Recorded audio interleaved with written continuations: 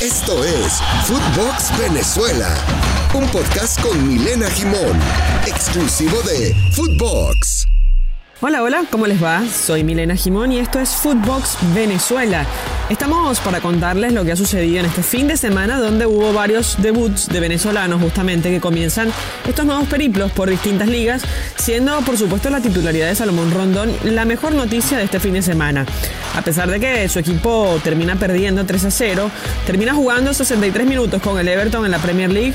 Esto fue frente al Aston Villa y la verdad que representa un golpe de confianza, ¿no?, de Rafa Benítez para Salomón Rondón, quien había visto minutos ya en la jornada anterior, pero este fin de semana termina convirtiéndose en uno de los titulares del entrenador español. Lamentablemente, como decíamos, esa derrota que además también rompe con la racha positiva que tenía el equipo y estar en los puestos más altos de la clasificación en la Premier League. Pero sin dudas está armando Rafa Benítez este equipo de cara a que pueda competir y seguir en estos puestos arriba en la tabla de clasificación.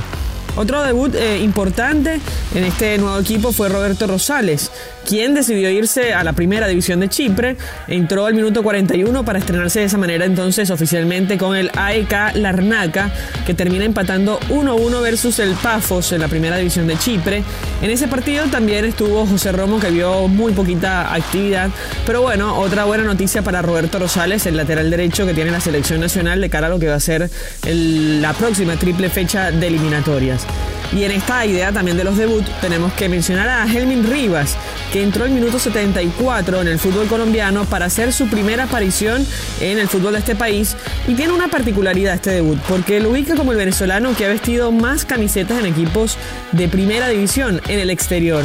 De esta manera entonces iguala a Gabriel Sichero, quien también jugó en 8 primeras divisiones extranjeras, pero los pasos de Rivas fueron por Arabia Saudita, por los Emiratos Árabes, por Qatar, Irak, que fue su último equipo, en Estados Unidos también, en Turquía, en Uruguay y ahora en el fútbol colombiano. De hecho, lo que decíamos, el último equipo fue el Al-Shorta de Irak.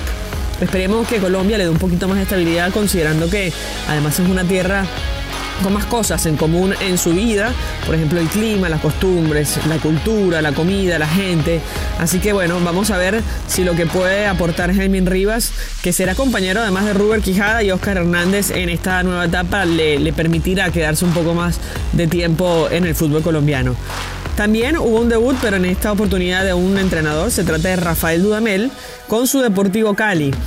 Termina empatando 1-1 frente a Deportes Tolima y Joandre Orozco jugó 71 minutos en la primera división del fútbol colombiano. Bueno, vamos a ver en esta nueva etapa de Rafa Dudamel, quien ya pasó por la U de Chile en el fútbol de ese país, también por el Atlético Mineiro en Brasil, donde estuvo muy poco por problemas con los dirigentes. Esto nos confesaba en una charla que tuvimos junto a Rafael Dudamel. Y bueno, y también pasó varios años por la selección de Venezuela, entre otros momentos importantes, porque por ejemplo arrancó su carrera como entrenador en Estudiantes de Mérida en el fútbol venezolano.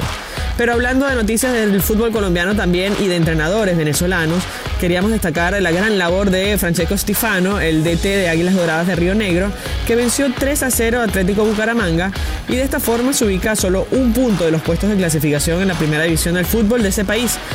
Bueno, queríamos cerrar con noticias de la MLS, donde Jefferson Soteldo fue suplente con el Toronto Football Club, ingresó en el segundo tiempo, dio una asistencia para ayudar a su equipo a ganar 2-1 ante Nashville SC, en donde Yander Cádiz también ingresó desde el banco para disputar un poco menos de 10 minutos en el compromiso de la MLS.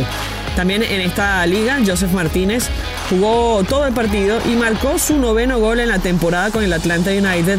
Termina venciendo 3-2 al DC United, en donde Junior Moreno jugó 60 minutos. Y hacemos mención a cada uno de estos jugadores porque además son jugadores posiblemente convocables para la próxima fecha de eliminatorias sudamericanas. Y hay que decir que Wilkelman Carmona también jugó todo el primer tiempo y dio asistencia con el New York Red Bulls, que venció 4-0 al Inter de Miami, en donde Christian Macun jugó todo el partido y también vimos a Cristian Cáceres jugar gran parte del segundo tiempo estas son las buenas noticias que seguiríamos dando para la triple fecha, como insistíamos.